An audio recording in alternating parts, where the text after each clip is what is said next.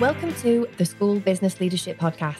Today is the second episode in our ABLED Roundtable series, and it is bumper size.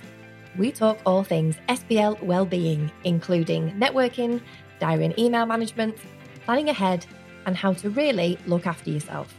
Get a brew, a pad and a pen and settle in for some quiet reflection time because we have a lot to talk about. Let's dive in. And on today's episode, I'm joined by Kemi Arugundade, Hisham Khan and Sally Bowden. Kemi is a school business manager in a local authority primary school and has been in post for almost 5 years.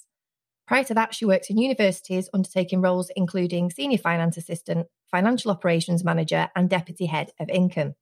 She is also the chief operating officer at ABLED and is passionate about promoting diversity within the profession. Hisham has over 20 years' experience across 5 local authorities as a school business leader. I was in the first cohort to successfully complete the CSBM and DSBM programmes. As one of the few BAME SBLs in the profession, Hisham's career path has ranged from Chief Financial Officer in Academy Trusts to Chief Executive and Director of Learning of 2 school improvement companies. He's also an advisory panel member of ABLED. Sally is currently a school business leader, but will soon be starting a new role as Chief Operating Officer and has worked in education for more than 20 years in a variety of school settings. She previously worked as a financial advisor, but made the move into education to make a difference. She has a variety of qualifications, including CSBM and ADSBM, and is currently studying the Level 7 Masters in Leadership and Management. Sally is also an advisory panel member of ABLED and at SRMA. Today, we're going to be talking about all things SBL wellbeing. Welcome, everybody. Hi. Hey, Laura. SBL wellbeing, huge topic. So can we just kind of set the scene? What is SBL wellbeing today, especially in light of the last 12 to 18 months? Well, it's been a crazy last 12 to 18 months, hasn't it? I think when I think about wellbeing, I think about feeling good, feeling comfortable, feeling healthy, feeling happy. It's a combination of physical, mental, emotional factors.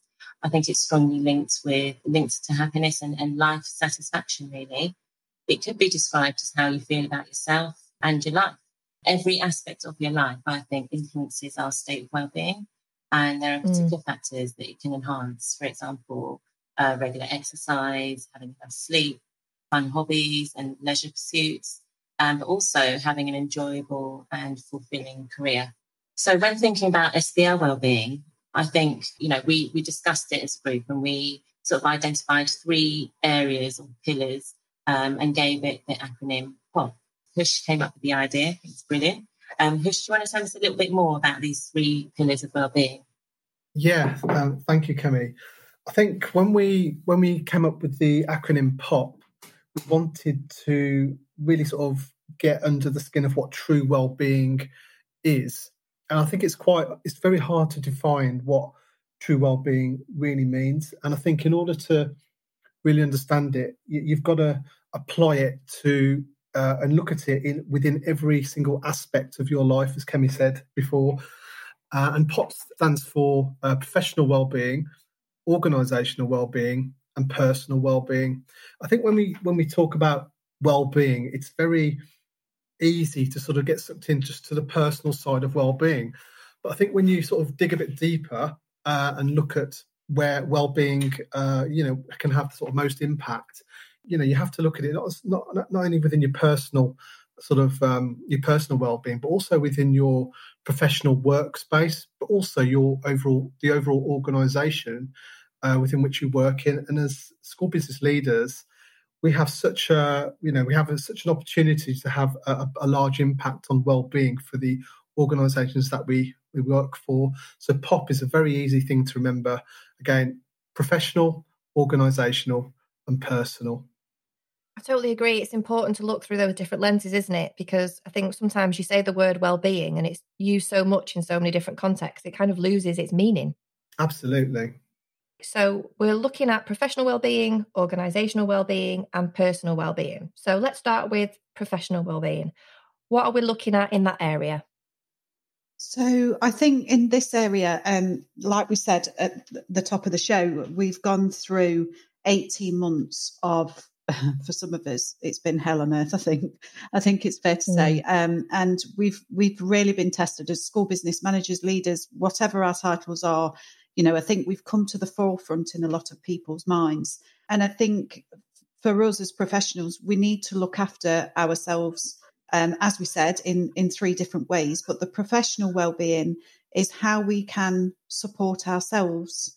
I know it sounds crazy, but professionally, and how we can get that support around us and what others can do to support us. And we've come up with some different tools of how we think professional well-being, how those tools can be used to bring about professional well-being and look after ourselves from a professional point of view. So I'd like to go over to Kemi, who is going to talk about tool 1. Thanks, Sally. So thinking about professional well-being, we identified, like Sally said, a few tools that could help with achieving that. One tool is networking. Benefits of networking, I think, cannot be underestimated. There are huge, huge benefits from it. I'm naturally an introvert, so networking isn't something that I found quite easy or natural to me initially. But having joined platforms like SBL Twitter, I was able to identify with so many other school business leaders out there going through similar issues or tackling similar issues that I was tackling in my role. And I found just access to that so invaluable. I think it's so important not to suffer in silence. And there's no such thing as a stupid question. Use your network to ask questions. You may be asking a question that somebody else also doesn't know the answer to. Somebody else does. And, not just yourself learning, but others also who are seeing that question being asked are also able to access the knowledge there. So I think it's really important to reach out and find a friend or in a peer, or maybe consider mentoring or coaching. At AbleEd, we offer mentoring through our CEO, Cheryl Campbell. Laura, I know you also are a mentor and a coach for SBLs. And there are just great resources out there. There's, I know on Twitter, there's a Twitter handle, SBL365 by Hilary Goldsmith. So many Twitter handles out there that support school business leaders and are rooting for us. And I think that, by tapping into networks such as this, we can gain so much more in our roles, and just knowing and understanding that actually we're not alone. There are people out there going through the same things as us and tackling the same issues, the same problems. I use it all the time to ask questions. I think it's absolutely brilliant. It's interesting, like you say, about how people are asking questions and thinking they're the only ones that are dealing with those things or may not know them. I don't know if you heard on some of the previous podcasts, a couple of people said that they've asked a question on Twitter and felt vulnerable, but when they've been able to answer other people's questions, it's really made them feel confident and part of the community. And it is powerful. That is a huge benefit, I think. Oh, absolutely. I mean, I remember at the moment we are at my school, we're looking at admissions and the rules regarding admissions criteria. And it's an area that I'm still learning about. And I went to Twitter and asked a question about it. And it turned out that I wasn't the only one that was not in the know about it. And before I'd asked that question, I completely thought that actually maybe it might be a bit daft. Maybe I should know this as a school business leader. But, it turned out that I wasn't the only one. So it's definitely worthwhile having a network of people that you can tap into when you're just not sure of things. It really does make a difference. I think it is a secret SBL superpower, isn't it? We don't have to know everything, but we are very good at finding things out. I think that is definitely something that SBLs do very well. Yeah, we're very resourceful. We need to be, aren't we? Oh, yeah. Okay, so that was tool 1, networking. What is tool 2? So tool 2 is working from home. And just before I sort of delve into this area, I just want to sort of touch on something that we just talked about, which is the benefits of networking. COVID has really sort of shown us how important networks are. And I think sometimes it can be quite isolating, the job. But, like Kemi was saying, business managers are quite resourceful. We're good at finding things out, looking and finding out the answers to things. But certainly working from home has made us probably rely more on those networks out there. And during this sort of pandemic over the last 12 months, I know a lot of those networks have been so important to our own sort of mental health, in sort of keeping things going, but also keeping other staff going as well during this really tough time. But working from home does have many advantages, and I think if COVID didn't happen, the probably change to home working would have taken longer. But what it's done is it's accelerated home working, and it's something which I think is here to stay. And certainly from my own perspective, I feel that having the ability to homework has made me more productive, because I'm cutting out that commute every day. Sometimes I have a 4-hour commute, 2 hours to work, 2 hours back. So I've got that additional time I can put into work. We weren't sure what to sort of call this new type of working, whether it be called flexible or hybrid. But flexible, I'm aware, means something completely different. But I think hybrid working is probably the best sort of terminology we can call it now. And like I said, I know a lot of SPLs out there who are now part of this new sort of hybrid working collective where, you know, they can do several days in school and then maybe 1 or 2 days from home if they're lucky enough to have that facility. But the other thing as well with hybrid working, it allows you to sort of get more sort of confidential work done as well. Can be quite difficult sometimes doing confidential work in a school setting, especially if it's around, you know, an HR business case or something like that, or an appeal. And if you can do that at home in a sort of more of an isolated setting where you've got no distractions, I think home working is ideal for those types of scenarios.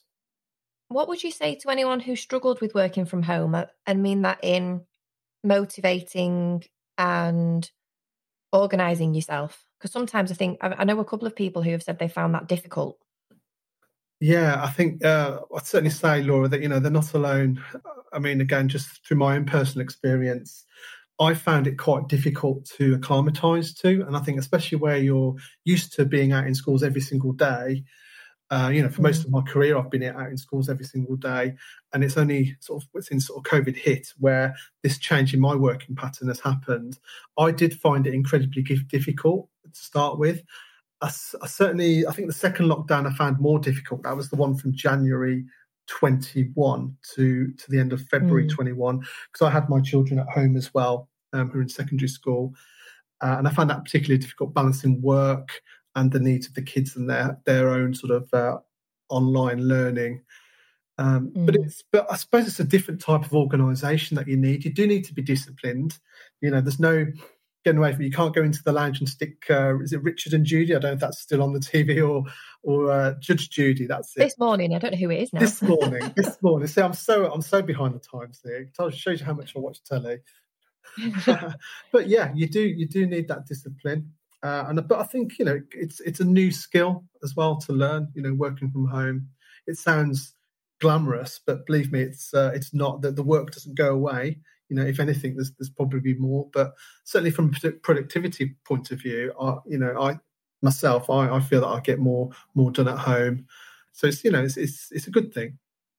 Kemi, Sally, what about you? Are you guys finding it easy working at home? I personally do find it better working at home for the pure concentration aspect, because everybody who works in school and is a school business manager knows you might as well put a revolving door on, because it even if you shut it, it will very soon be open. If you put do not disturb on your door, I know it says do not disturb, not, but have you just got a minute? And you think, you know, have you just? So, you know, it's great to work at home because you're physically not in the building. Kemi, how do you find it? So I struggled a little bit at first in the first lockdown, which was strange because prior to the pandemic, I worked from home once a week. I worked from home every Tuesday, and I used that as my finance day to get finance tasks done. And these are tasks that I know for me to be able to do them accurately and fully, I needed to have as little interruption as possible. So I used my work from home day to do things like bank rec and payroll rec and all the rest of it. So it surprised me that I struggled at first, but then again, we were in the middle of a pandemic, so that probably had something to do with it. But then I also find that having that day at home really is useful for getting things done productivity-wise. One of my struggles, though, was switching off at the end of the day and actually having, saying, look, this is a 9 to 5, and at 5, I'm going to stop, I'm going to close my laptop, and I'm going to have some family time. And there were times when I did go over that 5 o'clock cut-off period because I had a deadline I needed to meet, or there was a report that needed to be written that needed that extra hour. So I found a way of combating that by setting an alarm on my phone. So at 5 o'clock, I've set a reminder on my phone every day that says go home or switch off. And that really helps not getting too carried away, because sometimes I don't even look at the time, and before you know it, the day's gone. I think, like you say, it's about making those conscious choices. If you say, well, actually, I know I need to work an extra hour tonight because I've planned it and it's fine, but you don't want to look up and think, oh, it's 8 o'clock and no one's even eating in the house. Exactly. Exactly. So it's really important to switch off and be strict with yourself in doing so. If the work will still be there tomorrow, we've got a never-ending to-do list. So, we should bear that in mind when it comes to making sure that we allocate and make sure that we switch off when it's time to do so, I think. Absolutely. I always say the first thing SBLs need to accept is the to-do list will never be done. But I think it's interesting, like Hisham said at the beginning, there are things that have accelerated and hopefully improved our working lives that we've learned through the pandemic. So hopefully we can keep on to those good things and use them to improve our well-being. Is there a tool 3 under professional well-being? Yeah, there definitely is a tool 3. And I go as far as to say this is probably one of the most difficult tools to use. And I personally struggle with this, but it's called the power of saying no. And anybody who knows me will laugh now because I'm not very good at saying no. However, we are often taught that no is a negative word, and that if somebody says, can you do this? And you just turn around and say no, that's not what we SBLs are all about, is it? We like to help people. We like to make sure that we are going that extra mile. But I think if you rephrase the word no and say, maybe not at the moment, I can't, but I can do it later, or when do you really need it for? And I know that sounds simple, and people say this a lot, don't they, in time management courses and things like that, but it is quite powerful to do that, because you know what you've got on that day, you know what you've got to get through that day, that week, that term, that month, whatever it may be, and you know when you can really fit something in. So I think it takes courage to say no, or not the word no, not at the moment, or I can get it to you by Friday, or yeah, I've got some time to do that for you next Tuesday. As we come on to more tools later on, it will become clear why I'm saying that. But I think, saying no is really, really difficult, but it's about protecting yourself and keeping you focused on your goals. And by saying next Tuesday, Friday, tomorrow, yeah, fine, I can do it if you think you've got a minute, which no SBL ever says, yeah, of course I've got a minute, I'm doing nothing. Protecting yourself and having the strength to change your pattern of working rather than letting everybody dump stuff on you, because you are the person, let's face it, in any school, the busiest person always gets things done. But, you need to change that, because personally, I'll tell you a personal story. A few months ago, I went through a very dark time in a very bad place. And if I remember rightly, I actually had a bit of a meltdown on one of the very early SBL tea breaks, where things were just getting too much. And I had got so much on my plate that I couldn't see the wood for the trees. And it ended up with me being signed off from work for 2 weeks by the doctor. She took control, and that was that. And that was because I was carrying the load of other people, or taking responsibility for jobs that weren't mine, but knowing that they needed to be done and needed to get done, but I couldn't get people to do them. So the frustration was there all the time. And the frustration of, well, why is this not done? And if that's not done, that won't be done. And the knock-on effect. And I was taking all of this on. And really then my own work was suffering underneath it all, because I was that busy focused on everything else and everybody else. I wasn't thinking about me. And, that's what we're talking about here, is we need to do something to take the pressure off ourselves, and realizing that you cannot control everything. And as SBLs, I think we all have an element of control freak about us, but taking that pressure off yourself and thinking, okay, yes, I've made that person aware that needs doing, or I've passed that on to X, Y, and Z for them to get on with. And just because they may have not done it in time or the way I want it, that doesn't mean it won't be done eventually. And taking control of what is ours and what we own and what we can control is better than trying to control everything, because it's just not feasible. By saying no, you also give yourself a bit of breathing space. So if you go into work and you know that you've got 15 things on your job list that day and you need to at least achieve 3 or 4 of them, by putting another 5 people's work on top of that, it's just never achievable.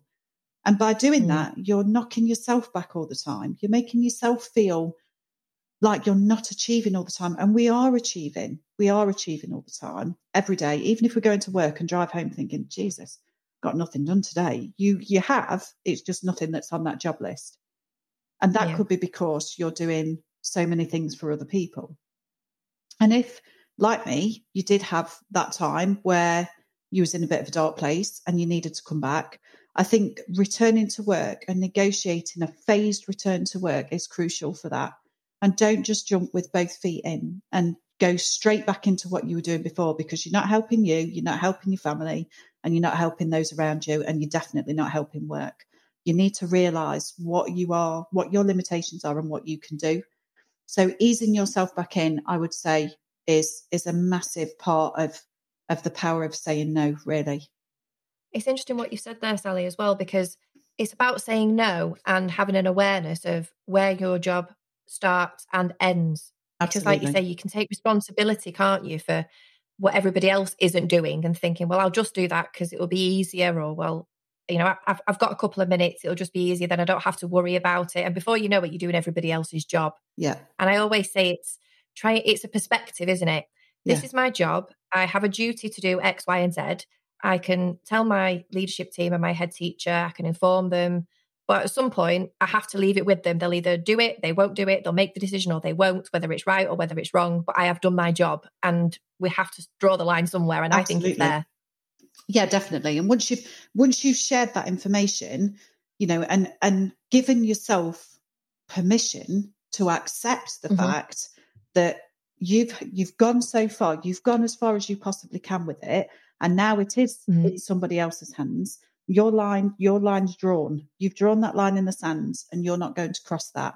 And I think it's vitally important that we remember that as people, as you know, anybody who works in education, anybody who works anywhere, you know, you can only go so far, and torturing yourself about whether people have done what you've asked them to do, that, you know, that's no good to anybody, is it? Because all you're doing is really making yourself poorly.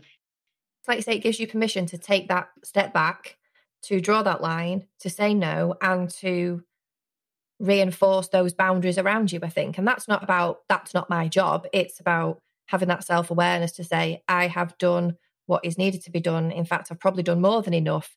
Now it's someone else's turn to pick up the baton and take it and do whatever needs to be done. Absolutely. And I think some of the tools that I'm really excited about coming up later on in the chat that we're having today, you know, will really, really help you to reinforce that and help you to understand how, because there might be people listening to this saying, oh, yeah, that's all right, you know, yeah, it's all right you saying no, but you don't know what will happen if I do or whatever. I think some of the tools coming up will give you, like I say, the tools to be able to empower you to say, I can, but not at the moment, or courage to say no. Hisham, Kemi, how are you at saying no? Are you good at it? Are you not so good at it? I think it comes with experience, doesn't it? I remember when, you know, I first started off my career as a business manager, I was quite frightened to say no to a lot of people. But now, as Sally said, it's how you. It's probably not about so much about saying that, it's how you say it and what you say. You can say no in lots of different words, which sort of pacify the answer a bit more. But I think, you know, I admire Sally for being, you know, really honest and frank about, you know, mental health, because that's something we don't talk enough about. And it is, it's, you know, it's being able to say no is there's a reason for that. And that's, you know, is to protect yourself as well. We've really got to look after our own mental health. And, we're all under a lot of pressure as business leaders. I think the pandemic has brought mental health to the forefront massively. And it's up there now with, curriculum, learning, mental health and well-being. It's one of the sort of hot 3 topics. And I noticed in I think the Times Ed and Schools Week this week, there's a lot of talk about mental health and, funding initiatives. I think that will kick in sort of later on in the autumn term to support mental health leads within schools. Yeah, very important. I know we're going to talk about that, aren't we, later on when we talk about organisational well-being? Yeah, we are. Yeah, absolutely. Leading off the conversation of the power of saying no, I also felt at the early start of my career as a school business leader that I couldn't say no because I just assumed that everything that was asked of me was within my remit to be doing. And it's only as I gained more experience that I realised actually there are things that I can delegate. There are things that I can diarise. So I don't have to drop what I'm doing right there and then to do that whatever's being asked of me. I can sort of plan it into my working week and make sure I get that job done that is required of me, but also that I can do it in the time that I'm able to do so. So tool 4 is about better diary management, and that it's important that we don't be slaves to our diary, that we use our diaries to drive the work that we're doing and not let it drive our working day, if that makes sense. So it's about things like moving away from sort of task-driven activities to time allocation and using so for example, if I have a deadline that I'm working towards, I might, and it's for the 5th of the month, I might put it in my diary that the deadline's for the 3rd of the month, because I know that there might be something that comes up that won't allow me to, allocate the time that I need to. So I've got a couple of extra days in order to meet that deadline without exceeding it. And I think we need our diaries and we should use them to give ourselves headspace and time to think. So going back to the power of saying no, it's okay, I can't do that right now, but when do you need it by? And let me put it in my diary for Friday. So I've scheduled that task in, and it's given me time to think about how I'm going to approach doing that, or where I can fit it in, rather than adding another item to my to-do list and worrying about when I'm going to have the time to get it done. One of the things that, in speaking with a few business leaders, I remember having a chat with Cheryl not long ago, and she mentioned, which what I think is brilliant, is that she makes sure on a Monday she doesn't agree to any meetings. So she makes sure her Mondays are clear, so that she can start her working week organising the rest of the week, or just having time and that clear space in the diary to do things that maybe can't be done later on in the week because you've got meetings for the rest of it. And so I sort of applied that to my Friday afternoons. So now I make sure that whenever I'm agreeing to meetings, if it's a Friday afternoon, I'd make sure I keep that clear, because that allows me to wrap up anything that I've done during the week, prep for the next week, and also leave on time so I can get home to my family. There's a gymnastics club that I take my daughters to on a Friday, so it's really important that I leave on time to get her to it. So yeah, I mean, diary management is key in making sure that we can organise ourselves, but it's also useful in just being less stressed and not panicking about all the things we've got on our to-do list. You may get an email that comes in, it says, Kelly, can you do this? Yes, I can. I'm going to put that in my diary, that particular task. I'm going to remove it from my inbox. I have got loads of emails in my inbox, which was what I used to do. I used to use my inbox as a to-do list, which is not great when you've come in on a Monday morning and see loads of emails that you think, oh my God, how am I going to get through this? But I looked at if it's an email that requires me to do a quick task, I put it in the diary and then I forget about it until that diary reminder pops up on my screen. So I think it's important that we ask ourselves, how do we use our diaries to reduce our own anxiety? How do we manage our job lists? Some people use Trello. I don't know too much about it, but I know that Trello is a system, or ClickUp is also another system. It's an electronic project management planning tool, essentially, that allows you to manage your list of things to do. Or you could just use a simple paper diary. Some people prefer writing it down and keeping that diary in their suitcase or their handbags, and making sure that they've got something tangible to refer to anytime they need to plan for something. So yeah, I think it's good to ask ourselves, when was the last time we evaluated our diaries and in the way that we prioritise our tasks, and see if there's a better way that we can do it. And hopefully a couple of the tips that I've mentioned can be, are useful in a way of managing our diaries better.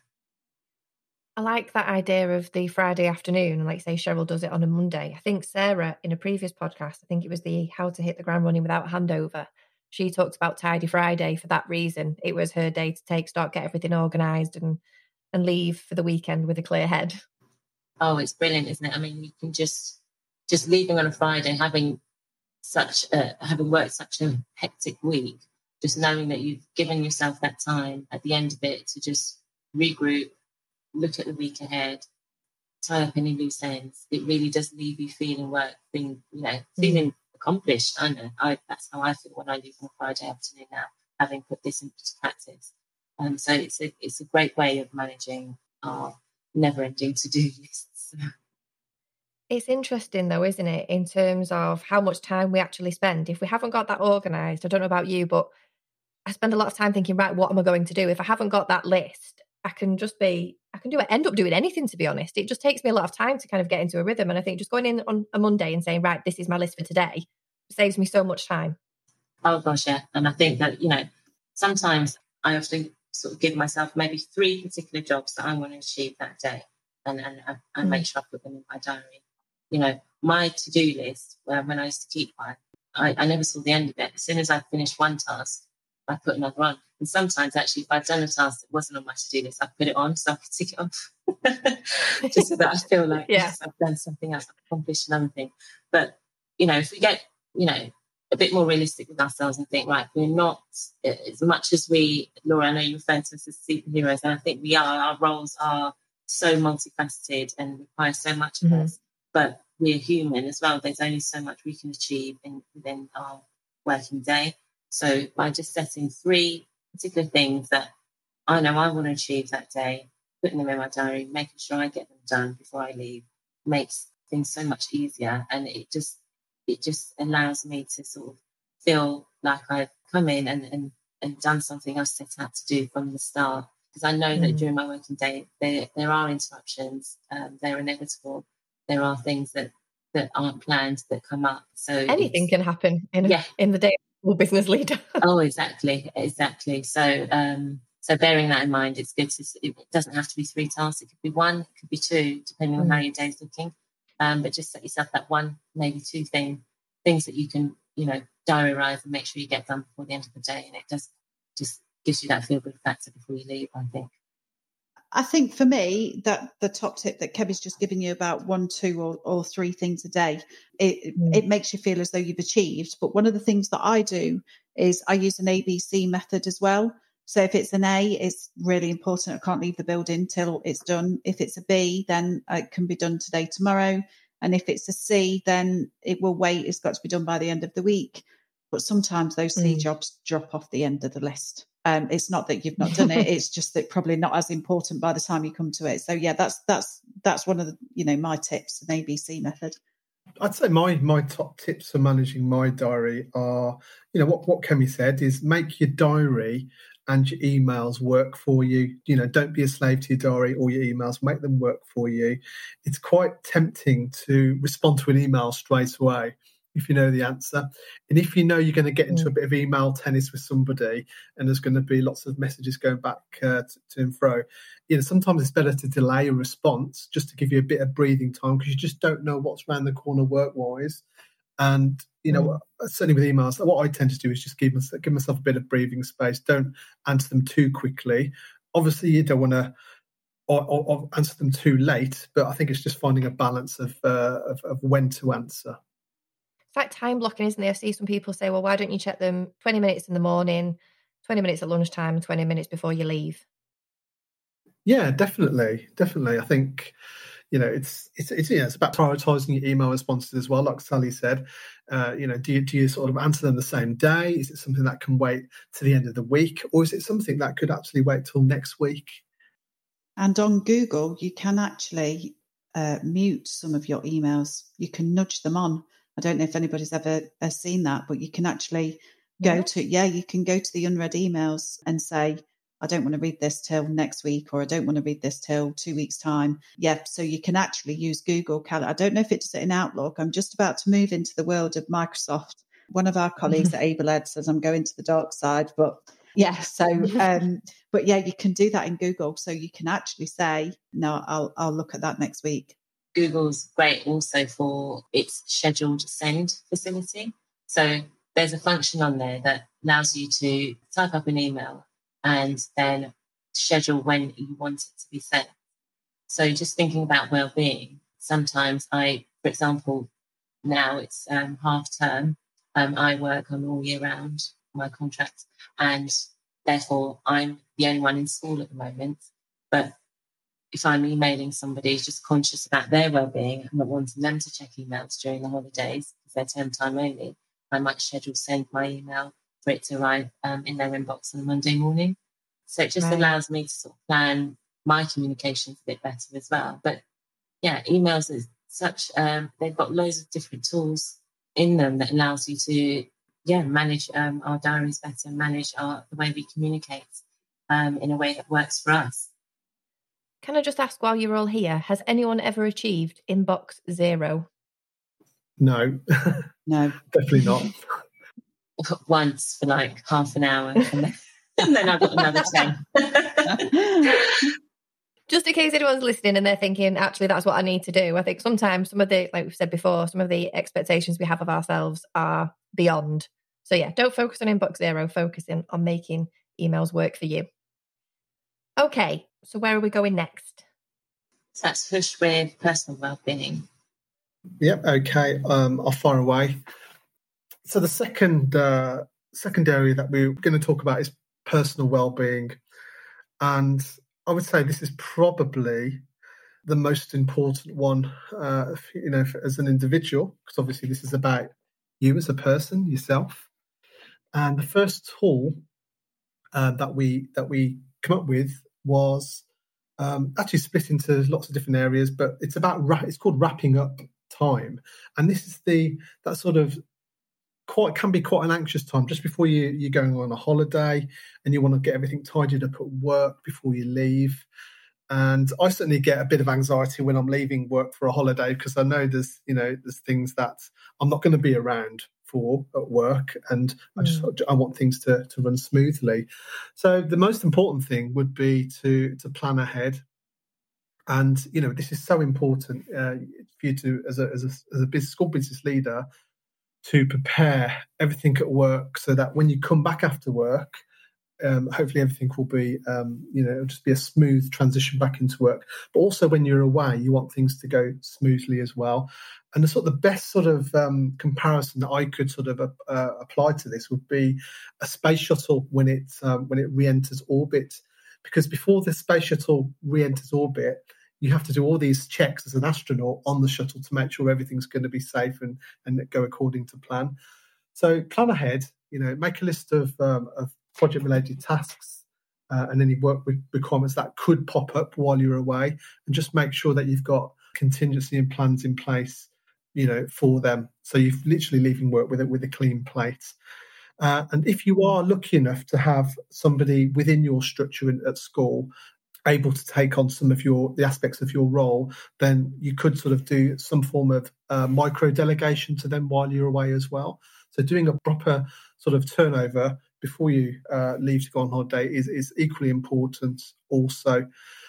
I think something we just touched on within the professional segment was about emails. And I would say, without a doubt, one of the most important things that you should do is, handle your email before you go away, and put on that out of office as well, because the last thing you want to be doing on holiday with you going to Skegness or to Spain is look at your phone. We said before, don't be a slave to your diary or your emails. or your phone. So put on that out of office email handle, and get that, and then you can answer your emails when you come back to work. You've really got to properly switch off. And then the final two is delegate to your future self. Now, this sounds very sort of Terminator-ish from the school business managers sent from the future to the past type thing. But, it's about planning. So have a think about, how you want to sort of delegate yourself within a week or 2 weeks' time, what you want that workload to look like. Again, the more planning you do, and before you go away, the smoother it will be when you come back after your break. And if you're like me, after you've come back on holiday, that Sunday feeling before the Monday you go back to work, that is the sort of almost like that crunchy feeling where you feel, oh my God, I'm going back to work. Things are just going to be so much work for me to do. But if you've done all those steps and you've planned ahead, you've delegated, to your future self, then again, when you come back, everything, your diary should be working for you and your emails, and it should hopefully be a sort of nice, smooth build up to getting back into work. And then the final thing before you go away, before you sort of check your passport and your plane tickets, is to check your schedule. Check your schedule of what's coming up when you do come back to work. So before you go on holiday, check your schedule. Just make sure everything's in place. Your meetings in place, SLT meetings, stuff like that. Any sort of deadlines. Make sure you're ahead of your deadlines, like Kemi said. Maybe sort of pull the dates forward slightly just to give you a bit of extra breathing space. But the more you sort of plan ahead and check your schedule, again, the easier it's going to be when you come back to work. I think something else that I used to find useful was, like say, putting all of those things in place, but also when you're delegating to your teams, explaining what you expect when you come back in terms of getting you up to speed, or if they need to give you any paperwork or information about certain things. So you don't have to go chasing everything down. People will come to you and say, well, I've put that to one side to show you or to tell you about. Yeah, that's an excellent point. Yeah, because you need that feedback from the team. What have you missed since you've been away? If there've been any sort of significant events, stuff like that. It's important to sort of quickly get in the loop when you come back to work. Definitely. Yeah, maybe we could go back to the professional wellbeing where we talked about diary management, and maybe it's about, like Husham said earlier, about putting those diary meetings in before you go, so that when you're having those wake up moments that we all have, and you're going through your mind when you've just come back off holiday, right, I wonder what such and such has done, and did they do this? You can think, you can park your brain and think, actually, I've got a meeting with that person, so therefore I don't need to worry about that now because I've already booked that in. Yeah. And I think it's little tips like that will help to stop that anxiety, I think. Kemi, how about you? Have you got any more tips on planning to take some time off? I'm going to go back to my Friday afternoons, because that's another thing that I think helps in sort of planning.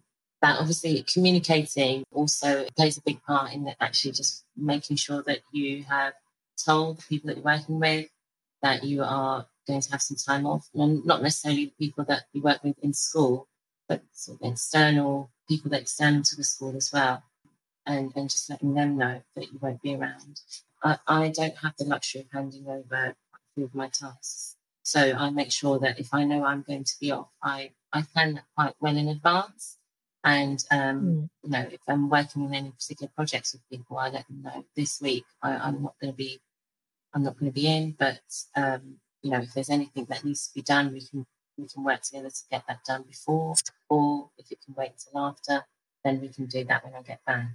So that they're not expecting a response or any action during the time that I'm not going to be available. I think communicating as early as possible that you're not going to be there, and managing the expectations of those who may want to contact you whilst you're off. I also try not to check my emails when I'm off, which I think I could do better at. I am improving day by day, just trying to sort of keep in mind my well-being. But checking emails during periods of time off, I think it's not a great idea if you're trying to switch off. And I think it's important that we do, when we are taking time off work, really do take that time off to switch off, so that when we come back, we're refreshed and feel well rested and ready to tackle that working day, that working week. Yeah, it's like Hisham said, isn't it? Don't be a slave to the emails. I think I always struggled a bit with that in terms of not checking emails when I was off. I did improve, like you're saying, Kemi. I did get better at it. But I felt for my well-being, even if I just checked them once a day or once every other day, I thought, at least I know that the world hasn't ended. It helped my well-being. So for me, I thought, I'm doing it for my well-being. I'll do it. I don't know if anyone else does that. I know what you mean. Yeah, I do. Even though I've said don't check emails while you're off, I do check them the day before I'm about to come back. I will have a look and see, right, what am I dealing with tomorrow? What have we got here? And see where I can. It just allows me to plan that week ahead, I think. So, yeah, I mean, you might find that it's actually good for your well-being to just check in, not get stuck into any tasks that are going to take, your free time up, but just check in and make sure that actually, like you say, things, the school has a file, that things are still ticking over, or just if it just allows you to plan for what's, for your week ahead when you do come back, it's not a bad idea at the same time to check if that's going to help you feel less stressed when you come back on the first day. Yeah, for me, it felt like it was the anxiety of not knowing was worse than knowing. And I think that is a personal decision to everyone. So yeah, in an ideal world, yes, don't check your emails, or at least limit the time that you check your emails. Definitely do not get sucked into doing tasks or answering the emails. Obviously, we're definitely not saying that. But yeah, do what is right for you, I think would be my message. Totally agree with you. Okay, so personal wellbeing tool number 2. Yep, so that's over to me. So one thing I'd just like to pick up on the discussion that's just happened is well-being is a personal thing. And I think what you said, Laura, about what worked for you, it's something that will work for me won't work for somebody else. And I think whoever's listening to this out there, this is about understanding yourself and what you can do to make your well-being better. I mean, we're providing you with lots and lots of tips today, but well-being is a personal, very personal thing. So I think if like you said, checking your emails, the night before you go back to school, not necessarily responding them. And by the way, on Gmail, it's called snoozing your emails. So even if you went in and then snoozed it till the next morning, and that's a tip to get a clear inbox, even though it's false, that it's about what's working for you, isn't it? Yeah, definitely. So tool 2, I've recently been exposed to this expression, and it's called going into monk mode. So as in a monk, which is all about switching off. So this is about our personal well-being, and our personal well-being probably kicks in when we leave at whatever time we try and finish on a Friday, and before we start again on Monday, or whilst we're on holiday. And it's about switching off all communication. So you've already done the tips that Hisham talked about, letting people know you are going to be away, putting your out of office on. You've told the world that you're not going to be around. But when you're not around, what does that mean? What are you going to be looking at? So switching off your technology effectively. So turning Twitter off completely. So I've seen plenty of people who have said openly on Twitter, I'm going on a break. I'll be away for Twitter for a couple of weeks. I'm going into monk mode. Right. Some people are very fortunate to be able to have a work phone or a work iPad where you could just have your school emails. Somebody who I used to work with did not have their emails or anything to do with work, even Facebook to an extent, on their personal devices. They just used their school iPad for work. So if they were picking up that iPad, they were in work mode. But if, like some of us, you're not fortunate enough to have a school iPad and everything is on your mobile phone, it's about turning that off and disabling it in some way to make sure that you're not tempted to look at things. And I know we've advocated Twitter a lot, and I can't advocate it enough. And I think it's one of the most amazing things I've ever come across for help and support. But there are times when if you are an avid Twitter fan and you use it quite a bit, it does start your brain going into work mode, because a lot of us on there are there for a reason. So I think giving yourself that permission and letting people know if you want to, I'm having a 2-week break. I'm having a break from Twitter. You won't hear from me. And just silencing it for a while. The same with WhatsApp groups. I believe you can silence WhatsApp groups. So if you've got WhatsApp groups for work, you can silence those. So that's monk mode. Monk mode is a bit of solitude, a bit of time for yourself, finding out what you enjoy and what you want to do. So, for example, I work at the moment term time only. So I have a lot of time to spend time with my son, catching up with friends, all of that kind of thing. And we do things with, as families or our friends who have got children, and the children are always involved. And some people might laugh at this, but, there might be a time when you want to set up a play date for your child to go somewhere else. So you can just have half a day for yourself. And that's not to catch up on the washing or do the cleaning or it might be just to sit and read a book or, go and have a coffee somewhere on your own. Go and people watch, because we're allowed to do that again now. I've personally done a bit of that just lately and I love it. But, or even just having an afternoon snooze. I know it sounds crazy. I love afternoon snoozing. It's the best thing ever. But obviously, as a working mum, you don't get a lot of time to do that. It's not great to be asleep at your desk. But, giving yourself, again, I keep saying this all the time, giving yourself permission to do something that you want to do and find out what you enjoy that recharges your batteries and gives you a better work-life balance, really. Yeah, and it's interesting, isn't it? It's this professional versus personal, because sometimes if you are taking the professional home and you're not switching off, it does impact on your personal life and your family and your friends, like you've said. Absolutely, it does. Yeah. How do you go into monk mode, Kemi, Hisham? Do you go into monk mode? I go into monk mode. Sally mentioned earlier having a work phone. So I recently got a work mobile. And so all my work emails and contacts are on that.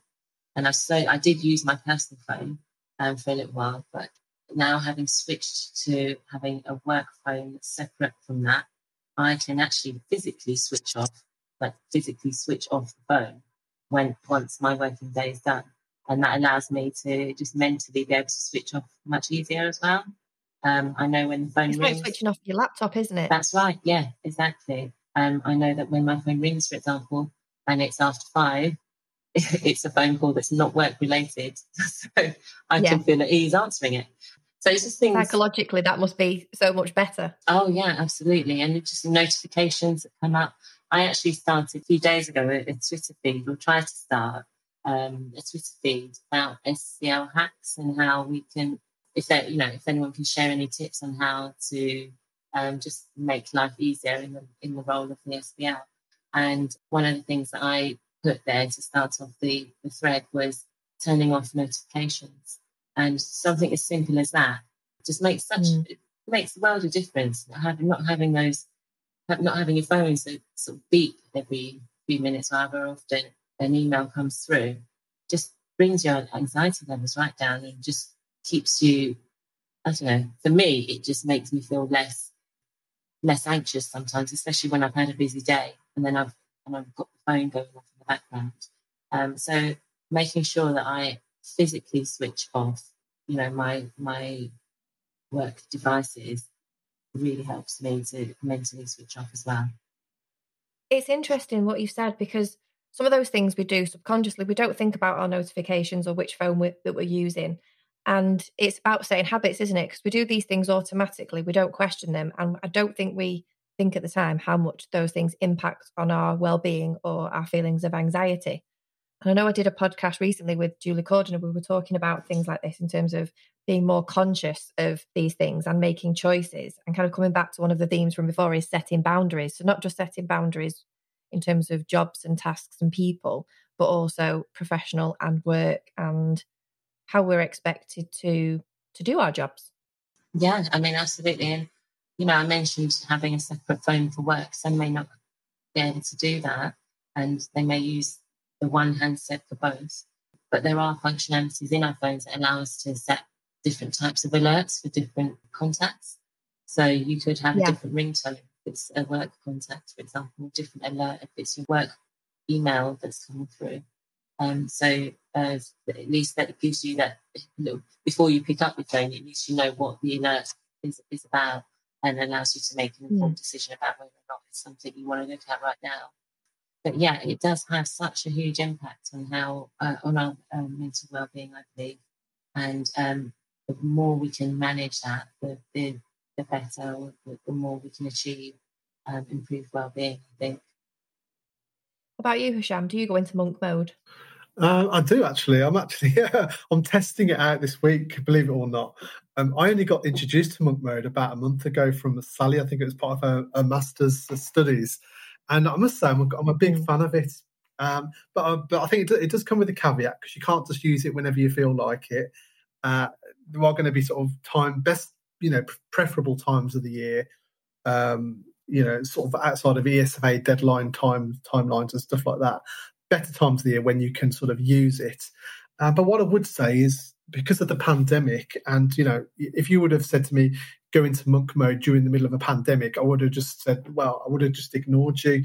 But I think transitioning out of the pandemic is really important for people to learn, how to switch off. And I think, as Sally said, it's about giving yourself permission to switch off and to do something you like. It's about the power of me. It's about you being able to sort of take ownership of your, of your own sort of mental health and well-being. That's something we haven't been as open about in the past, but again, the last 12 months have really sort of magnified that and brought it to the surface big time. And the well-being of SBMs is really important. I said before, it can be quite an isolating, job sometimes, and we all need a sort of vice, a cut-off, because we all have limits. We all need those boundaries as well. But again, you've got to. It comes back to giving yourself a break, because if you don't, you're going to get burnt out. And I've been there before, burnt out. I think I've lost count of the number of times that I've sort of cried on the kitchen floor in the last 12 months. And I know there's a lot of people in that position because of the pressures of the role. It's brought, the role. I think we've created a whole set of new competencies because of the pandemic, which is good. And we've also become a lot more resilient as well. But everybody has different thresholds. And I think it's just being, recognising what your limit is, which is quite important. Absolutely. And I know, like you're saying there, Hisham, about your experiences. I know others who have been pushed to their extremes. And I think it's taken them to go to that extreme to say, do you know what? As much as I love my job, I enjoy my job and I want to do well at it, a job's a job. It's brought things into a different perspective. And I think that's helped some people moving forward in terms of setting some of these boundaries and putting some of these things in place. Yeah, definitely. I totally agree. Okay, so personal well-being, is there a tool number 3? Yes, there is. And it's something that we all do every day, and that's sleep. And sleeping allows, I've underestimated sleep, particularly in this job, and the benefits of just getting a good night's sleep. I completely underestimated how much that impacts me the following day. I think it's important that we are able to bring our whole selves to work and not bringing our tired selves to work. It just makes such a huge impact on our being able to be as productive as possible during the working day. I mean, it's no surprise that getting a good night's sleep can keep your energy levels up, but it not only allows your body the time it needs to rest, to repair, to rebuild, it does also the same for your mind. I haven't got the best memory in the world. I forget things, and so I'm reliant on writing things down. But I know that once I've had a good night's sleep, or the more I have a good night's sleep consecutively, it actually makes my brain, it helps my brain to organise and process all the information that I've had and taken on during that working day, and just process it in a much better way. So, when I've got a lot on my mind and I'm struggling with emotions sometimes, or going over things in my head that can keep me awake at night, worrying all night might sometimes change my mood, or having lack of sleep might make me feel low on certain days. But I know that if I decide, right, look, this week I'm going to set myself a challenge and make sure that I'm in bed by, for me, early is 10 o'clock, I'd say, considering how late I normally go to sleep. So if I set myself a challenge and say that at 10 o'clock, I'm going to be in bed and I can get my minimum of 7 hours sleep so that I feel okay the next day, I've got to do it. And I know I need to do better at going to bed on time, because I know, for example, that when I go to sleep at 10 or slightly earlier, when I wake up the next day, I feel like I'm ready to take on that day fully and not wake up feeling tired and in a low mood and stroppy, because I do get stroppy, just a little bit stroppy when I'm tired. So it's important for me, I know personally, to make sure that I get good night's sleep. It just makes me feel less stressed the next day. How did you break that cycle, or how do you break that cycle of, like you say, the things that are worrying you and that you're carrying around and that are keeping you awake? How do you break that and get to sleep? Do you know what?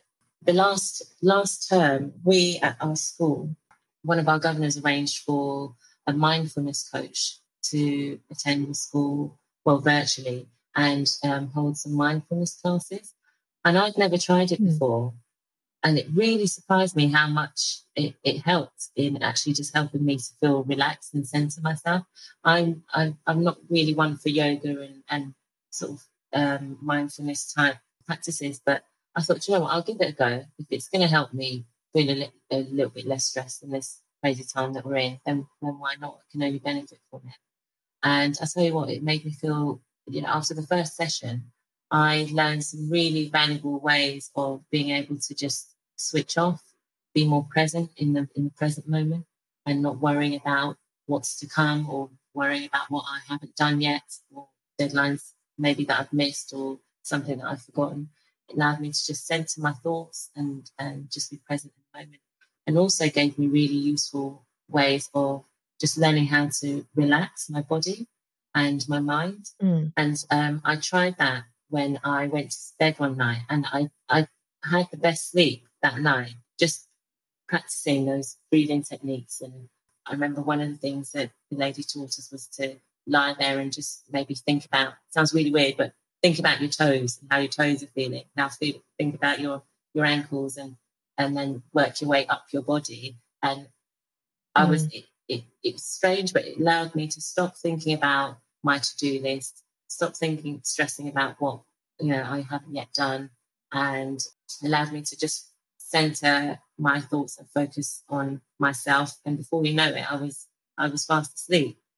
So it worked. It might not be everyone's cup of tea, but I definitely would recommend trying it and see if it's something that you think works for you. Another thing I took up was Couch to 5K. I'm never not one for exercising much. I'd rather just sit and chill out. But I thought, you know what, I'm going to try and get to grips a little bit with my fitness. And I like the idea of being able to climb up the stairs at work and not be out of breath at the end of it. And, once I got to the top. So I decided to try out Couch to 5K. I'd seen someone tweet about it. Right, let me give that a go. And just going for a run sometimes in the evenings just made me feel just that. I mean, initially I had a little bit of an energy burst, but over time I noticed that my sleep pattern had improved a lot. I was getting tired at the right time of the evening, which made it so much more easy to fall asleep. So even if I did have things on my mind, I physically couldn't keep up to think about them because I was knackered. So it just helped me sort of de-stress from running, but also be tired at the right time so that I could get enough hours sleep and wake up feeling ready for the next day. I love that. Mindfulness and Couch to 5K.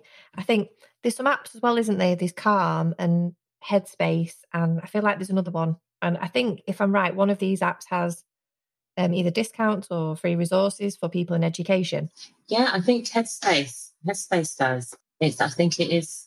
Yeah, I'm pretty sure it is Headspace. It's free for schools, and it's got it's an app that you can download on your phone.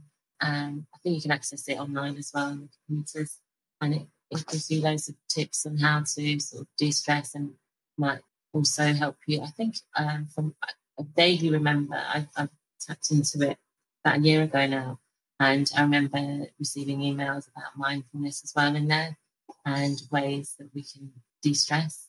I don't know if Sally or Lush have used this app at all. I haven't used it yet, but I think it's going to be on my list now. I think I've used it in the early days, and it is free for educators. I think you just have to use your school email address to be able to get it. yeah, it is quite good. It is good to help de-stress. And I think that comes back to what we were talking about and the power of me, and making sure that you have the power over yourself to make sure that you do these things that help. And take my hat off to Kemi with the Couch to 5K. It's something that I've been thinking about, and I need to think about it a bit harder, I think, and actually do it. I think I'm still on the couch. Yeah, I'm definitely on the couch. I'm still in lockdown loads that I've bought with me over the last 12 to 18 months. But yeah, I think there's a lot in there that we can all learn from, definitely. I think it's interesting, isn't it? Like we say about the power of me, and we're talking about sleeping well and leaving work on time and switching off notifications. And some people, I imagine, are probably listening to this and going, are they mad? This is a crazy job and I don't know how I could do it, and, clinging on white knuckles.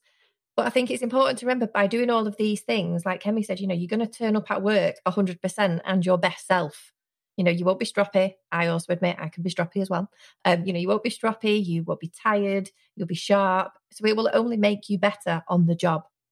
Yeah, absolutely. Definitely. And, like you say, make you sharp. We as business leaders, we've got to be sharp. We've got to be on our game 99.9% of the time.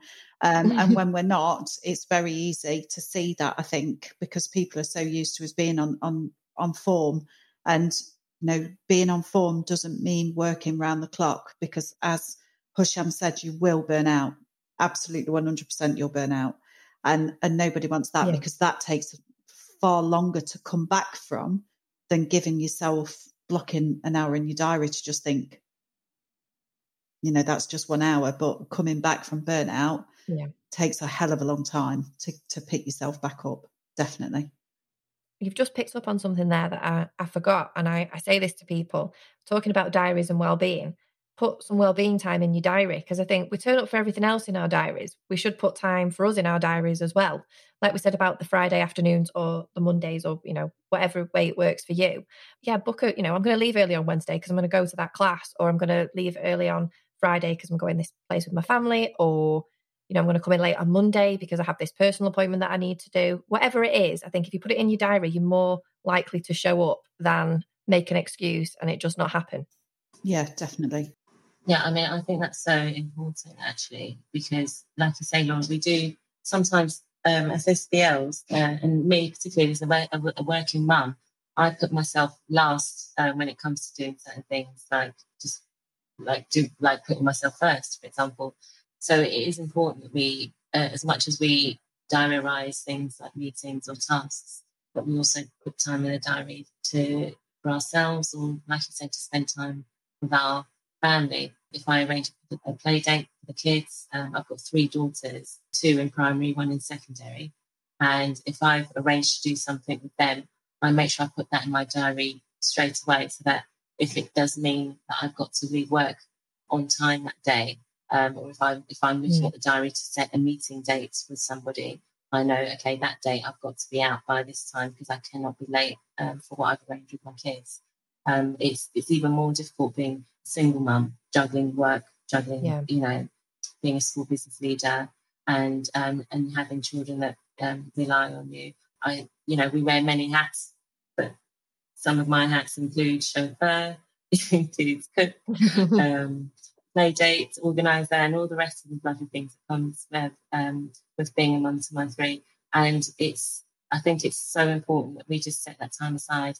I battle with mum guilt a lot, and I know that if I make sure I put in my diary things that I'm doing with my kids, even if it's outside of working hours, I put it in my diary just so that I know it's there and I can plan it. It just has it's a bit of my OCD in trying to plan things and plan ahead, but it allows me to know that I've got something coming up and I can prep for it and just make sure I don't let people that I care about down.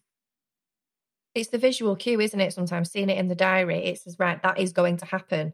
And like you say, you start planning for it, considering it, making time for it, making sure that nothing overlaps with it. And I think when we're talking about personal well-being and things outside of work, it's just as important that those two overlap and we see them overlapping rather than work diaries just consuming everything else. That's right, yeah. There are some times where I have to, not all the time, but occasionally I pop in on a Saturday if we've got a letting or something going on at the school. But if I've put something in the diary for me to do with the children, I can confidently say that weekend I'm not available, I'm not in, and it just allows me to sort of better plan plan my time so that I'm not feeling guilt really about not being able to do the things that I would like to do, with like I said, with the people that I care about most. And obviously getting those 7 hours sleep, very important. Yes. I'm with you on that. If I don't sleep, I get stroppy. Yes, got to get the sleep in. It's key. Okay, are there any other tools in personal wellbeing? There's one that I'd like to pick up, and it's one that I'm trying really hard to do at the moment, and that is to forget to remember. So I'm one of these people that keeps saying, oh, I must remember to do this. Then 5 minutes, oh, I must remember to do that. So using the tools that we've talked about today, particularly the diary management or something like ClickUp, and I've been using ClickUp for about 6 months now, and it is starting to take effect. So things like going back to work things like month end, we all know we have to do month end, but diarying that and then having underneath within ClickUp, you can then have sub actions within it. And until you have clicked off all the sub actions and you can't complete the task. So it comes and it links with your diary. So if you do it on ClickUp, it will put things in your diary as well if you want it to. So you can automatically block that day out for month end day. So it recurs every month. So you'll be able to see in your diary in a month's time, actually, that is month end day. So nothing's going in that day. Whereas before it might be 10th of the month and I could do with doing month end, but actually I'll do that. So, you're already ahead of yourself. So my resolution for the new academic year and the new role that I'm going into is to forget to remember and use tools that are out there effectively so I can forget to remember.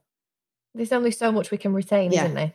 And you will forget something, we always do. But I think if we use those tools that we've talked about today, we can start to forget to remember stuff. Any other tools? It was touched on a little bit earlier when I mentioned Couch to 5K, but just if you can, staying physically active.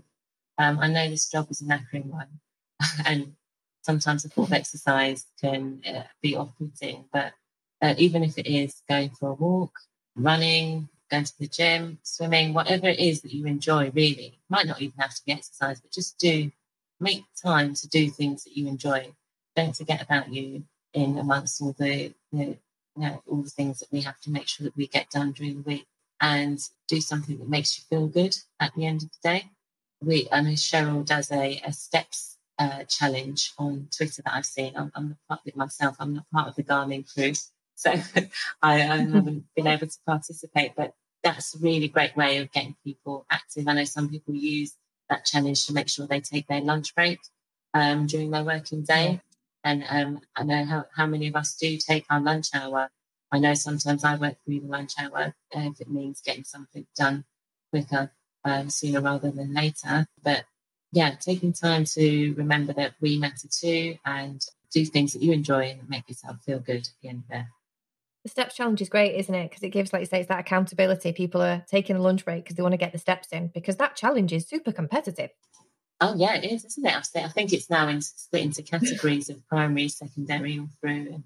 And I've seen... Because there's league tables there. I've seen them going, right, I'm going off on my run. Like, you need to get out now, get off the couch and go, get your steps in. Yeah, I know. I think it's a great way. I mean, so I don't have a Garmin watch, but I've got like a little Samsung watch that counts my steps as I'm walking around. And I've got a target on it for 6,000 steps a day. So if I'm like, 595 or whatever, I purposefully walk up the stairs and back down again just to make sure I reach that target. And even if I don't, it's a good way of just checking. It actually gives me a little reminder if I've been sat down at my desk for too long, time to keep active or be active or something like that pops up on the screen. And it's just a reminder to stretch my legs and check in with myself, really. And I think that's also really important. My Apple Watch does that. I'm literally sat there in the middle of something. It's like, time to stand up. I'm like, really? Now? Yeah. Sometimes it's not the right time, that reminder, but other times it's Actually, I have been sat here for the last 3 hours and I've not even realised. So it's handy. It has its uses, doesn't it? Those reminders. Yeah, it's when I think one of the exercise rings, or there's like 3 rings on the Apple Watch exercise thing. And like at 11 o'clock at night, it'll say, you've still got time. All you need to do is a 15-minute brisk walk. And I'm like, are you having a laugh? Do you know what time it is? Yeah, no, it's, Yeah, I'm like, go to sleep. So yeah, right. Okay. Any other tools in terms of personal well-being? I think one of the things we discussed in ABLED was the possibility of having a mental health SOS button within the the website of every local or regional SBL website.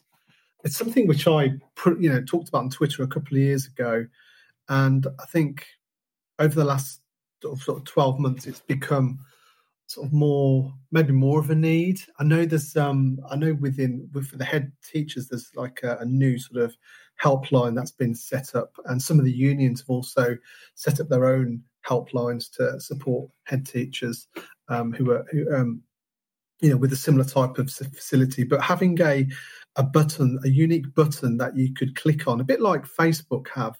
They have some of these they have buttons, don't they, where you can click on if you want to report something, or if something's not quite right, if or potentially somebody's at risk, that kind of thing.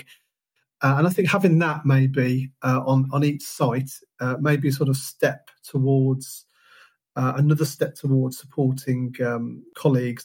I mean, I'd like to sort of think that before it ever got to that stage, there'd be enough sort of support mechanisms within that individual school, but there might be occasions or times where it may be the sort of peer network and the professional network that might be where they feel the most comfortable talking about their mental health. And it could be that we have trained advocates within each of the regional support groups as well to so that they're able to offer advice or signpost colleagues to the right sort of support agencies. Yeah, like I say, all these tools that we've talked about today, and in everyone's school, you would hope that all of those support mechanisms would be in place. But it is important, I think, because it could be anything that makes people, go to that extreme and feel really terrible and wonder where they need to go for help. So yeah, I think having something like that where it's accessible and it's immediate would be really beneficial. Yeah, definitely. I think it's about creating that sort of safe space where people have the confidence to talk about mental health like we're doing today. We've all been quite honest about our own experiences, our own challenges, and it's encouraging that sort of openness really even more. Absolutely. And I think it's also realising, this can be quite a lonely job at times, and you do feel quite isolated sometimes, because I think the level of understanding within schools about the role that you do, I think we touched on it at the top of the show, saying, we've probably come into the limelight a lot more, or the spotlight, a lot more recently because of our roles under, maybe your risk assessments and COVID planning and all that kind of stuff, and getting your PPE and all of that. But before COVID, and probably even now, you're the lady who works, or the gentleman that works in the office, or you're the school secretary, or whatever it may be. And it is so, we all know it's so much more than that. But how many people have you talked to outside of schools? And what do you do for a living? I work in a school. Oh, are you a teacher? No, I'm a school business leader. Oh, what's that? It can be quite a lonely job. And I think we're here today to advocate our profession, but also that there is help out there if you need it. And just reach out, just go onto Twitter, and there will be an army of people behind you to support you. I can guarantee within seconds, if not seconds, minutes. And you're not alone. I think that, for me, that's one of the biggest messages I want to put across today. I think that's right. And when we talk about Twitter, I see it quite regularly. It is normal for people to post, I am having a terrible day. I don't know what to do. I've just locked myself in the office. I don't know what I can do next. And like you say, within seconds, within minutes, there's someone there who's answered and said, right, okay, remember this, or try this, or say this, or go and do that, or, go for a walk, have a sandwich, have a chocolate bar, anything. Just that knowing that someone's there and that they've heard you can make the difference, I think. Yeah, definitely. Absolutely. Okay, I think this leads us on to organisational wellbeing, doesn't it? We're talking about mental health and the role that organisations play in our wellbeing and the tools that they have that they can use to help us. This is the third pillar of wellbeing, isn't it? We've talked about professional, personal, and organisational, and the three are so, like I said before, they're so interconnected, and you can't do one without the other, really. It's very holistic. I think it's important to practice all three. But with organisational wellbeing, I think I'll just start off with a definition, really, that I found off Mind UK. And what Mind UK said was that 60% of employees say that they'd feel more motivated and more likely to recommend their organisation as a good place to work if their employer took action to support mental well-being. And this is probably, I would say, the number one topic at the moment. And it's sort of been bubbling away the last few years as an area of priority, but now it is something which is, we've seen it affect a lot of staff and colleagues. With the pandemic, it's really sort of magnified some of the mental health cases that if staff have had mental health conditions, it's really sort of magnified those, brought those to the surface. But I think in order to sort of have organisation wellbeing, there's three sort of key areas, and the first one is to promote wellbeing, and that's about getting the senior leaders on board, raising the awareness of mental health and wellbeing, and also something we talked about previously with the mental health SOS button is having mental health advocates or champions in each school, and that's something the government are talking about at the moment. I think they're about to publish funding around that as well. I don't think they've decided how much they're going to fund it, but they're going to sort of publish some information on that, where schools are going to have their own sort of mental health trained sort of advocates and champions. And that's something which is really, it is needed. I think it should be seen as important as the SENCO role, I must say that. So maybe we call them sort of MENCO's mental health coordinators. I don't know. That's just a pie in the sky idea. The second area is to encourage openness.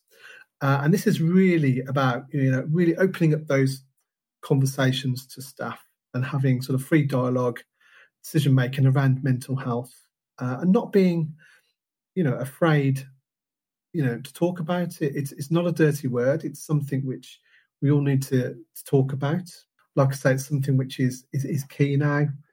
And, it should form part of the normal conversations that we have in school. Let's not shy away from it. Let's encourage openness. Let's encourage that dialogue.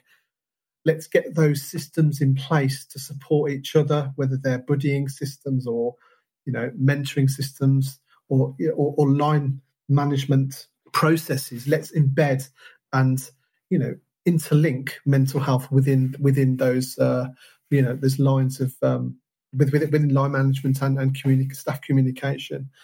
The third area is understanding how to tackle the causes of mental health problems. So that really comes down to, what policies the school has. Do they need updating? Do those policies support the practice that actually happens in school? Is the policy driving that practice, or is it just a policy for policy's sake? If you've got a policy, it's important that it's practiced and it's preached and it's up to date, and that it supports staff as well. And it's about cascading that training, that knowledge to the staff who will be, supporting staff. I come back to the first point we talked about: mental health advocates, mental health champions. Let's get the right and proper training to those people, so that can be cascaded to the rest of the staff to ensure that staff are kept safe, they're always operating within a safe space, and that they have the confidence to come forward and talk about their mental health, any mental health concerns that they have. I think the one thing I would sort of take away and sort of wrap around all of this is, we talked about professional, personal, organisational well-being, but let's normalise mental health within the education system, and at home as well. Let's make it as unintimidating as possible, as friendly, as welcoming as possible. But the most important thing is to make it a normal part of our lives. I think as well, it's interesting in terms of some of the discussions that happen are positive. And I think some people are afraid to talk about mental health for different reasons. And I think if you're a line manager or even a business manager who is dealing with HR and therefore the people that are coming to you with those issues, sometimes you feel a bit out of your depth and you don't know how to respond to those people.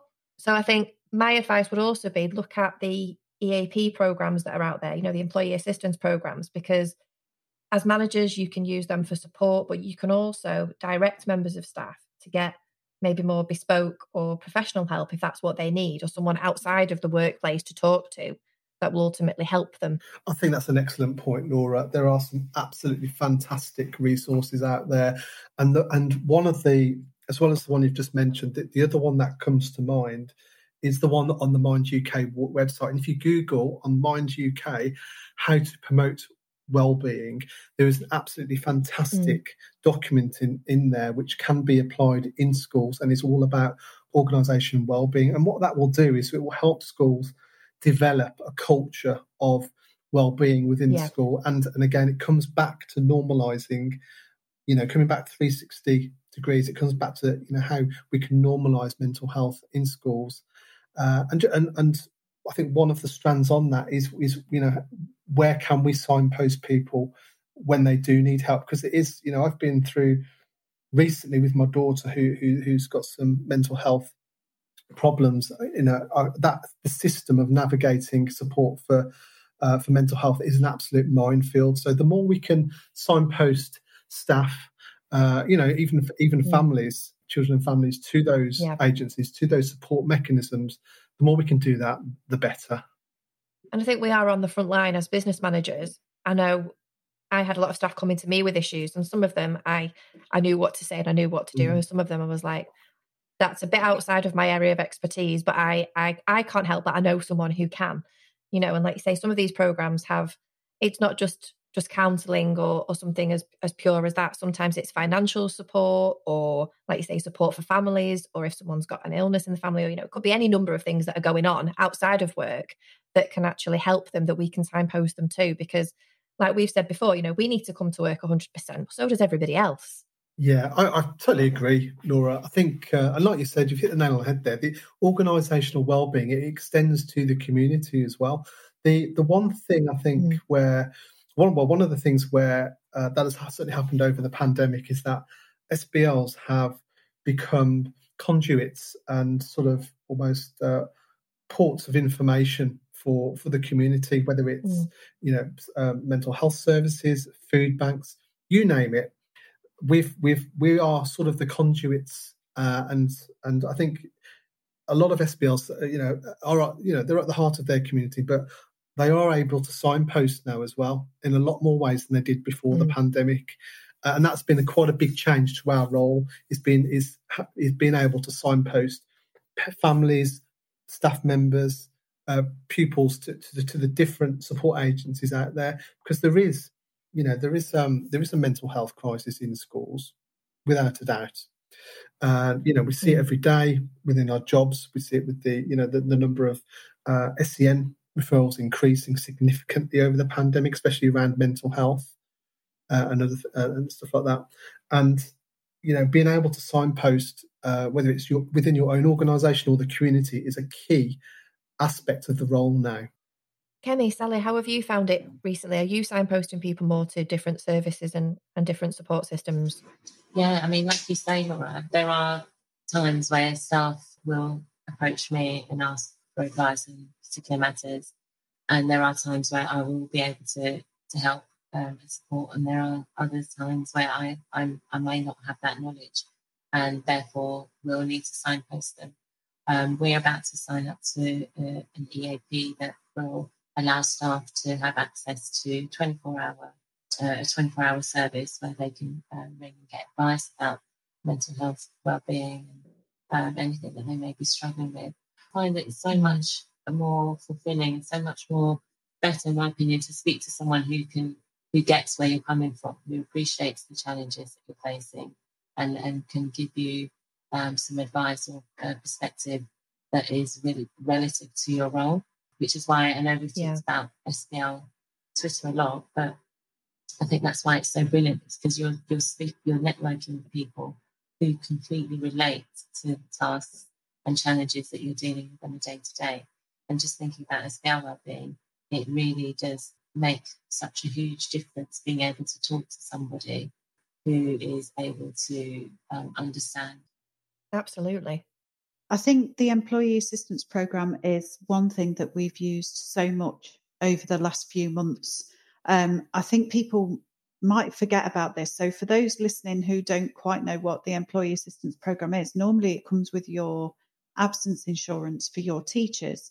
But it's not just for your teachers, it is for every single member of your workforce. So if you, when you're looking at your absence insurance, which a lot of us will be coming in the next couple of months, it's every single, the one that we have, every member of staff has got access to 8 free counselling sessions, and that counselling is done either face-to-face or face-to-face as in virtually or over the phone, and it's set up within 24 hours. There's signposting for money, if you've got money worries, mental health, anything. There's also medical support for you and for your dependents. So if you've got children under the age of 18, you can get money towards, and it sounds horrible, but scans or anything like that. You know, there's not just support for the employee, there's support for their family too. And I have used that so much over these last 12 to 18 months. I've signposted people to that, even occupational health appointments that you need to send people to as part of your policies and processes around HR support. That's free of charge. So I'd urge people to really look into, when they're looking at renewing their absence policy, making sure that that wellbeing is covered. And COVID is covered, top tip, because they don't all cover for COVID reasons, related reasons. And long COVID is such a big thing at the moment. So making sure you're covered for that. But that, for me, that's been one of the best things. And also mental health first aid training. I undertook that a few months ago, and I actually was paid for it by a local company. And I did it with them, with the local company. It's nothing to do with education, but they reached out to our school and said, we're putting this on. We'd like to pay for some of your staff to do it. And I did it. And then afterwards, we realised that maybe I'm not the right person, because there could be times when I'm dealing with a HR issue that is having an impact on somebody's mental health. They're not going to come and talk to me about it.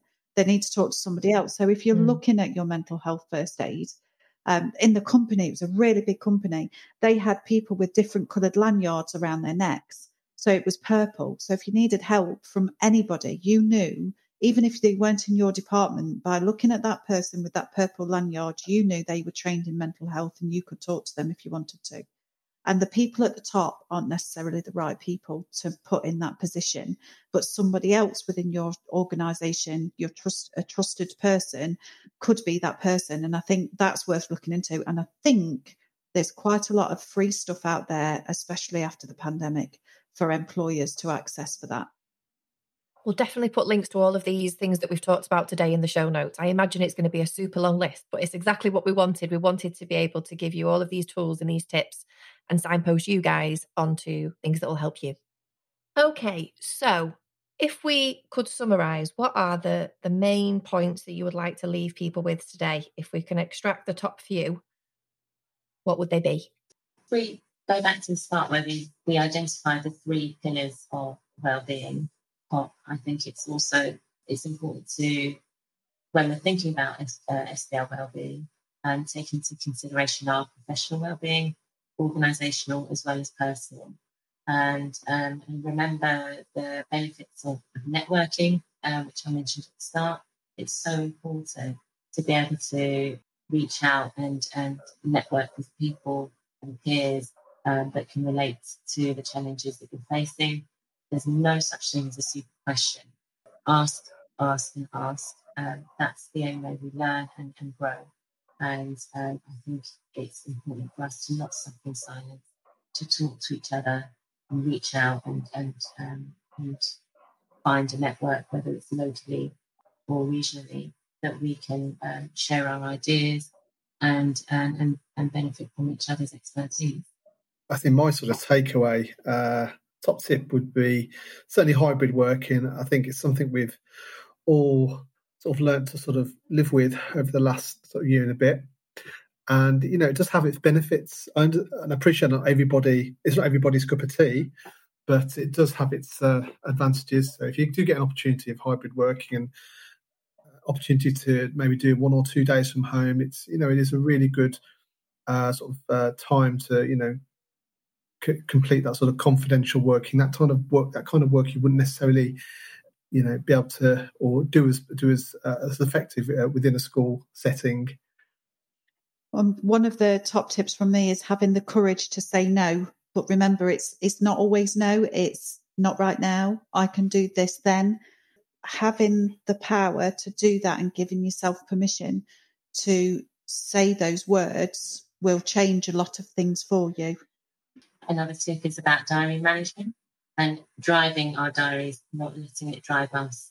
I think by doing things like making sure your diary is clear on a Friday afternoon allows us to be less of a slave to our diaries, and we can use the time and use our diaries to be able to plan our working week. I also think planning ahead is really important, making sure if you are going away that you do plan ahead and you delegate to your future self. This is something that Husham picked up on, making sure that you delegate things for when you're back, so you've got that peace of mind that you're already ahead of yourself before you've even gone away. How awesome would that be? And also the power of me. I can't advocate that enough. We have the power in ourselves to take control of all of this and help ourselves. So the power of me is my biggest takeaway for you guys today. Another takeaway is getting enough sleep. I underestimated the benefits of it until I really made sure that I tried my best to make sure I get to bed on time, and it made such a difference to how I felt the next working day or the next day in general. So getting enough sleep is so key, and it's really important. Giving ourselves permission also to do things that we like, to just enjoy our time. We work hard, we should play hard too when we can, and making sure that we don't forget ourselves or lose ourselves in the important work we're doing. As SBLs, we have quite a privileged role within school, within the education sector, and it's I would say it's let's encourage that openness to talk about mental health, within our schools, within our communities, because now more than ever is a time where SBLs are going to be required for this. Because there are a lot of people who need that support and that signposting, and we're in quite a unique position where we can offer that level of advice, support, steering, signposting, call it whatever you want. But I think there's certainly a role for SBLs to play within increasing well-being within our communities. And I've just listened to you then summarise everything that we've discussed. We have covered so much, and I've just looked at how long we've been talking for. So I literally think the show notes are going to be the longest they've ever been, with all the signposts that we're going to have for school business leaders. Thank you so much, guys, for joining me. Food for thought, I think, for everybody. I think I'm going to go away actually and think about some of the things we've spoken about today. So I've really appreciated it. No, thank you. Thank you for having us. Thank you for having us. Thank you. If you'd like to continue the conversation about anything you've heard in today's or last week's episode, you can find all of our contact details in the show notes on my website at www.ljbusinessofeducation.co.uk. Also, make sure you check out the AbleEd website at www.abled.org. That's ABBLED. We'd love to hear from you, so do tag us on social media and let us know what you think of the episode. Remember, this show is available in all of the podcast directories. Just make sure you hit the subscribe button in your chosen podcast player so you don't miss an episode. If you're listening to this podcast on an Apple device and you like what you've heard, it would be great if you could rate and review the show, as it makes it easier for others to find it. You can rate and review the show by clicking on the show in the Apple Podcast app, scrolling to the bottom and either tapping the stars to rate and/or selecting Write a Review.